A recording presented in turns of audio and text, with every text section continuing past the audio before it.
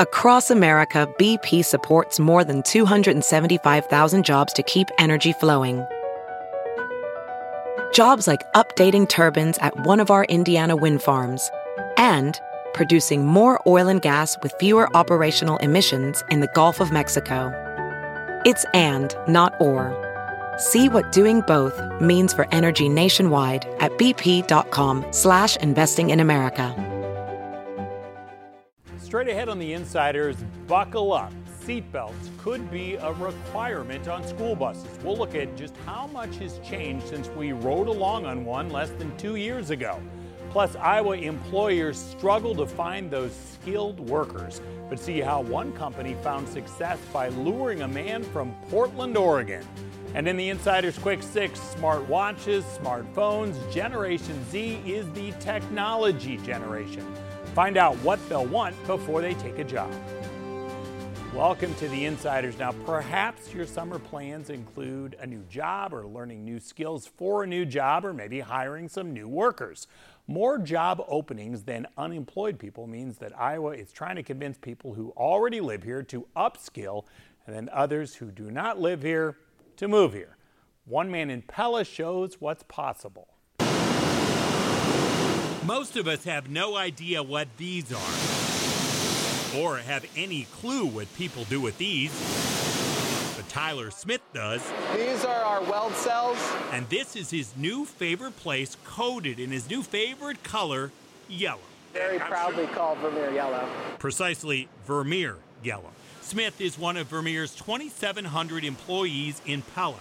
He's a good worker. Did you make sure to sign your checklist for today? He goes around making sure employees here on the floor get the world-renowned agricultural and industrial products where they need to go, just like they've been doing here for the past 7 decades. Tell your prepper that when this comes through, they need to make sure that it's not resting on it. But Vermeer doesn't want you to know about Smith because of his work performance, but rather because he's working here at all, in Iowa. It was starting to get a little too big for its britches, I think. It was Portland, Oregon, and Smith had had enough of the traffic, disappointing schools, and expensive housing. There was some things that weren't quite so desirable. So being that we had our 2 small children, we decided that we wanted to go to a more wholesome place, a little bit more family-oriented. And so we kind of opened the door to exploring new possibilities. And the more we looked into it, we found Pella, Iowa, this place we'd never heard of before, and just totally fell in love with the culture and the pace of everything. So as a little boy, you didn't dream one day of living in Pella, Iowa? As a little boy, I don't know if I could have pointed to Iowa on the map, but being here now, I wish I would have found it sooner. Let's face it, Iowans love their state fair. And they're proud of their Cyclones, Hawkeyes, and Panthers, and that amazing ability to raise so much corn, beans, hogs, and eggs. But that might be all that some people outside this state know about Iowa. It's not been a popular career destination. The last, I'd say, 3 years has been a challenge. Mary Andringa is the chair of the board of this company that her father founded. And staffing this family business is about as tough as it's ever been, especially when the state unintentionally exports its most valuable product, students. What is it going to take for these kids who go to our good schools and then want a beach or a big city or a mountain or whatever the heck they want to leave? You know, I think it's keeping the opportunities in front of them. It's why we love the internship program, because some of those students are in the 4-year run, and they may go elsewhere, but they also may come back at some time. Vermeer, of course, prefers that young Iowans don't leave in the first place, so it offers internships for students and summer workshops for teachers to try to get more people to better understand manufacturing.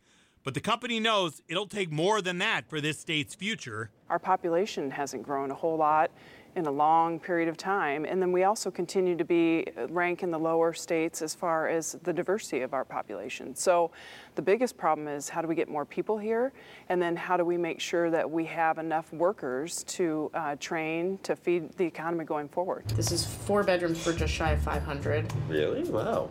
What? Where's this? Governor Kim Reynolds hopes her new This Is Iowa campaign sells outsiders on the benefits of living in Iowa. All of these properties are in Iowa. Oh my gosh, okay. Of course, the state still doesn't have those breathtaking ocean views or mountain climbs like some other states, but it does have little traffic, plenty of land, a strong work ethic, and a surprising but emerging foodie scene. Considering many people around the country don't realize the culture and lifestyle that we have to offer, this campaign will showcase all the great things Iowa has to offer visitors and residents, like amazing local restaurants. This is Iowa! While state leaders hope a new image will attract a new workforce, they also hope Iowans willing to upskill will help to fill those hard-to-fill middle-skill jobs, and they realize that could be tough for some people to embrace. I already work full-time and I have kids and everything. The thought of taking night classes or online classes or whatever, I just don't know I can do it, not to mention the additional cost. What is the most practical way we can effectively upskill that talent pool to get what we need? If they're looking for a pathway that would help them if they had a 2 or 4 year degree, they don't have to, but if it might be a pathway that would help them to realize it is going to take time and to prioritize it. We get them into our fixtures and we make sure that they are welded up properly before they go onto our carts. Tyler Smith already committed to his priority, and that was getting his family to a better environment that Iowa offered. Although 2 years later, he admits the new life in Pella still doesn't seem quite real. You see this place that almost looks fake with how clean it is and how energetic it is and all of the Dutch costumes, and you see tulip time and you say, this is a town, this isn't Disneyland, this isn't some made up place. So the more we looked into it, the more we decided, you know what, Pella's where we want to be. Andringa says it used to be especially difficult for the company to find welders. Now, it's still not easy, but apprenticeships across the state have helped more people become welders. Now the most critical position for Vermeer to fill, painters. Now, she says every week she has dozens of job openings, painters and otherwise, that her company needs filled. We have, on our job, VermeerJobs.com, we'll have anywhere from 50 to 100 openings. About 40% of those we're able to fill with internal candidates, which has been part of our mantra since my dad started the company, trying to give people opportunities to grow from within, to be promoted from within. But there are more jobs than we have people for. Earlier, she mentioned the importance of how internships can lead to jobs for the company. Now, Tyler Smith didn't need one of those, but an internship did convince a Chicago resident what Iowa could offer and the difference between living in a city of 2.7 million people in Chicago and about 10,000 in Pella. One thing it's people don't have as good of idea about what Iowa's all about, the quality of life. I mean, we had a young man who came as an intern and then continued full time, and he had been an intern in Chicago, and he said, I love Iowa. I can get to work in 10 minutes. Took me an hour and a half each way when I was in Chicago. So not everybody's interested in that, but some people are. So it's trying to really do a better job of public relations, I think, on what are the quality of life issues that are awesome in the state of Iowa, including a lot of the recreational kinds of things and just quality of life in general. So I think that is one thing we have to do to try to attract folks from other states and even from the coasts. Some numbers can impact what is happening and not happening in our state. Up next, unemployment and pay and what they could mean for the workforce.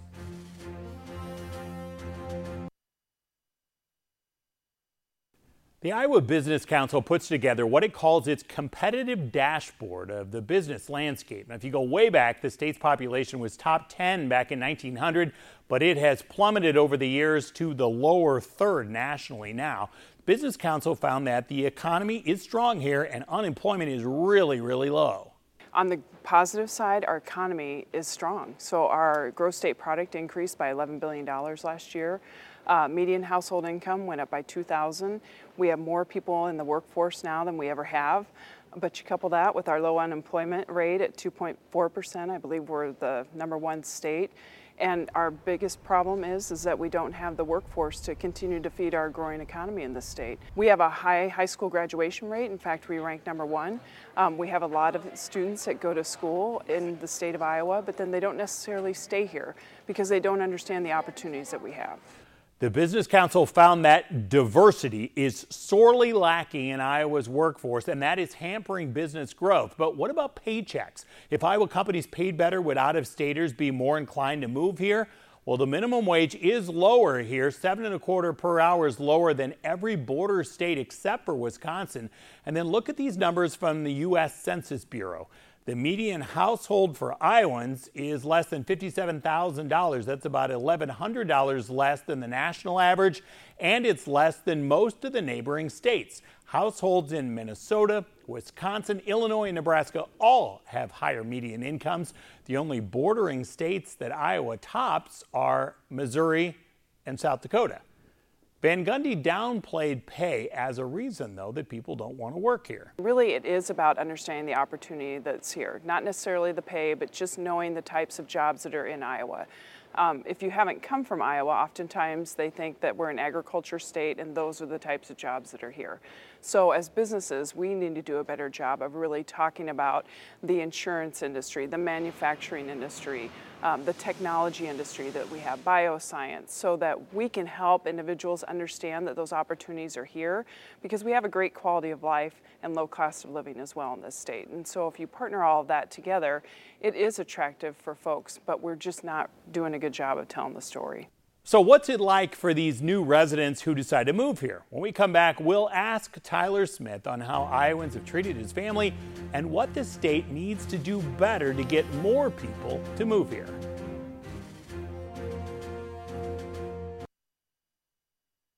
Tyler Smith, the Portland man who spent the past 2 years working and living in Pella, says Iowa needs to target more people like himself. He thinks there are those out there who are willing and looking to make a move. So what does it take to get more people like you? I think that the best way for anywhere to be desirable is to show what it really is all about. I think that there's people all over the country that live in places that they don't really want to be, and so if there's a good way to find a good fit for you and express, hey, these are our core values, these are the things that we really care about, these are the things that we cherish, and if you come to this area, then you're going to be part of the family, you're going to be part of the community, and it really, it almost like warms your spirit to be in a place that you believe in and that you really want to be a part of and that wants you to be a part of it. So I think that just really showing who you are and what your community is about and having those values very prominent and very public and very outspoken, I think that that is something that is going to pull people towards wherever they want to go. I'm guessing your network of family and friends, were they a little disappointed in you? They were sad to see me go, but they understood why I was going. When I was growing up there, it wasn't as chaotic, I guess, to put it lightly. But now it just, the school systems weren't great and the housing is crazy. And so to be a young family and to really want to have home ownership and to live in a community that you don't feel you have to lock your doors at night, make sure the windows are tight, and just be comfortable in where you are and what you're doing and not feel the rush hour traffic and that eats up half your day and be able to just really live. I think that once they understood why we were doing it, they supported us to make whatever decision we decided to. We had one final question for Tyler Smith, a test of that Iowa nice. Now, he says people have been great, but it has been an adjustment in Iowa. One good thing is that we moved to a very small community. And so it was pretty easy to tell that we weren't from here. Funny story, the first time we had a tornado drill, I literally got in my car, drove to the park, and yelled at my kids to get in the car. And the other 8 and 9-year-old kids are like, it's just a drill, don't worry about it. But I made them get in the car, and then we went and sat in my basement for 2 hours. Yeah, so that was different. But as far as adjusting into the community, one of the hardest parts for me and my wife was just the decompression, was the not having to be so high-strung and have to be almost selfish in a way to make sure that you can get your daily things going. So being new in the community and people understanding hey, I haven't seen you before. They were really outgoing, they were very nice. Having children was very helpful. This community is extremely child-friendly, it is family-oriented, and so there's a lot of different activities. So my children made friends really quickly. We became friends with their parents. Our neighbors were all friendly, and so the transition was quite a bit easier than I thought it was going to be. Up next, a big change that could be coming this week, and it involves a financial commitment to protecting school kids. Tuesday, the Iowa Department of Education is scheduled to recommend to the Administrative Rules Review Committee that school buses have seatbelts. This has been a long time coming. The National Association of State Directors of Pupil Transportation Services already recommended this back in 2014. New Jersey, New York, Florida, Nevada, and California already require students to buckle up on the buses, and some Iowa school districts already have buses with the seatbelts. Now, this has been a process. We've been following this since we showed what Des Moines was doing back in November of 2017. Think of your ride to school back in the day. Bet it didn't have one of these or these. This is definitely not your mother's school bus.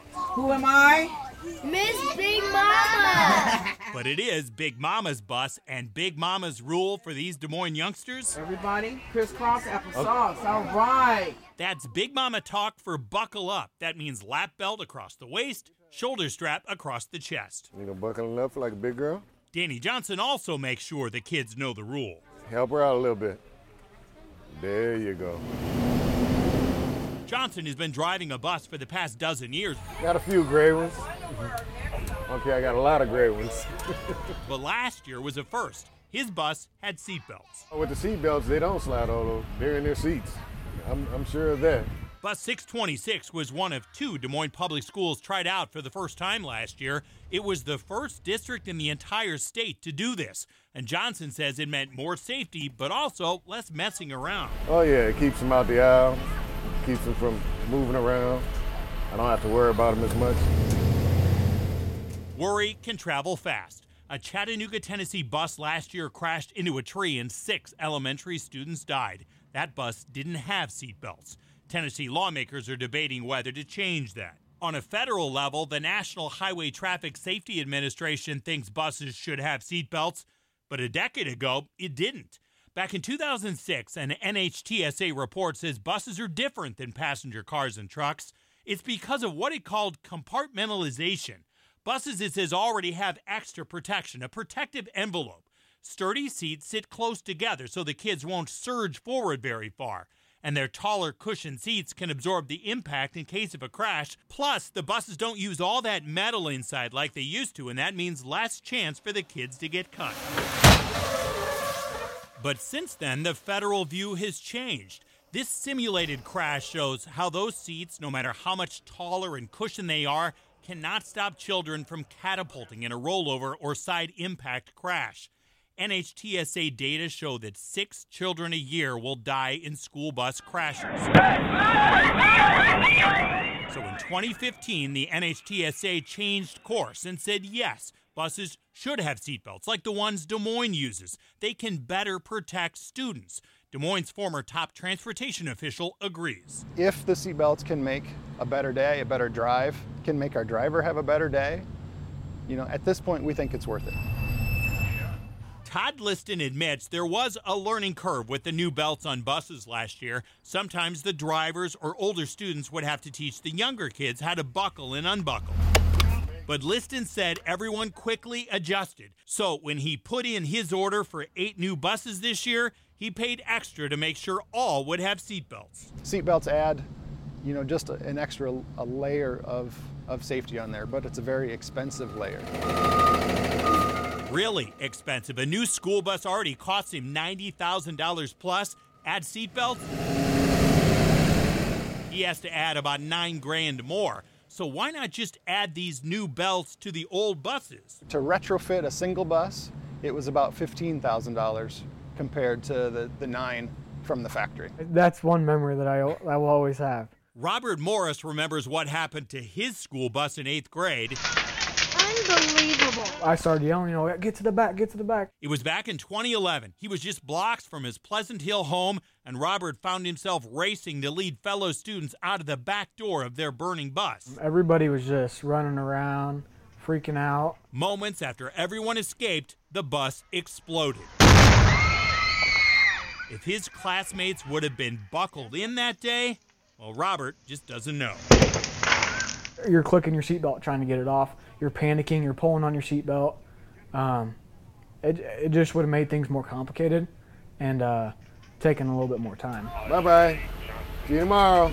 But back on Des Moines Bus 626, Danny Johnson sits convinced otherwise. After watching his passengers, even the youngest ones over the past year, he doesn't think seatbelts would really slow them down that much in an emergency. See, it might take them an extra minute to buckle them, but notice how fast they can unbuckle them. A couple seconds max and they're out of there.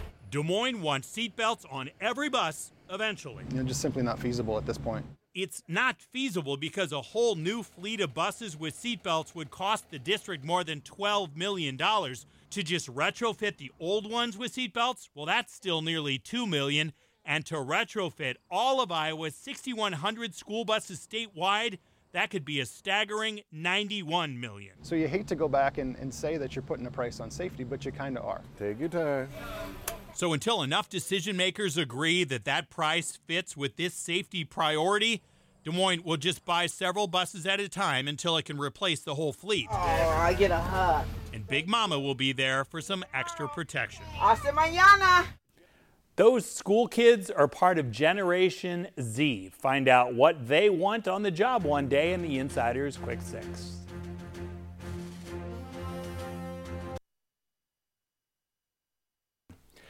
Generation Z was born after 1996. What Gen Z wants is our Insider's Quick Six. 1, according to fastcompany.com, Gen Z is the technology generation, and software engineer is the most in-demand job for that generation. 2, Gen Z wants perks on the job, work environment, flexible hours, good pay, free food, company discounts. All of those things tend to be popular with that group. 3, social media. Gen Zers are on it constantly. Companies have to use social media effectively to connect with future workers in that generation. And 4, diversity. Gen Zers want to see it in social media and company videos. Diversity very important to them as the country's demographics diversify. And 5, inclusive benefits. Healthcare benefits for domestic partners regardless of gender. Just one of the things important to that generation. And finally, a prediction: successful companies will adjust to meet the needs of this new growing generation. Gen Z, you'll remember, grew up on smartphones, not with face-to-face conversation, so that makes communicating far different than those other generations that came before. Thanks for being with us this week. Let's stay connected throughout the week. We'll see you next week for The Insiders.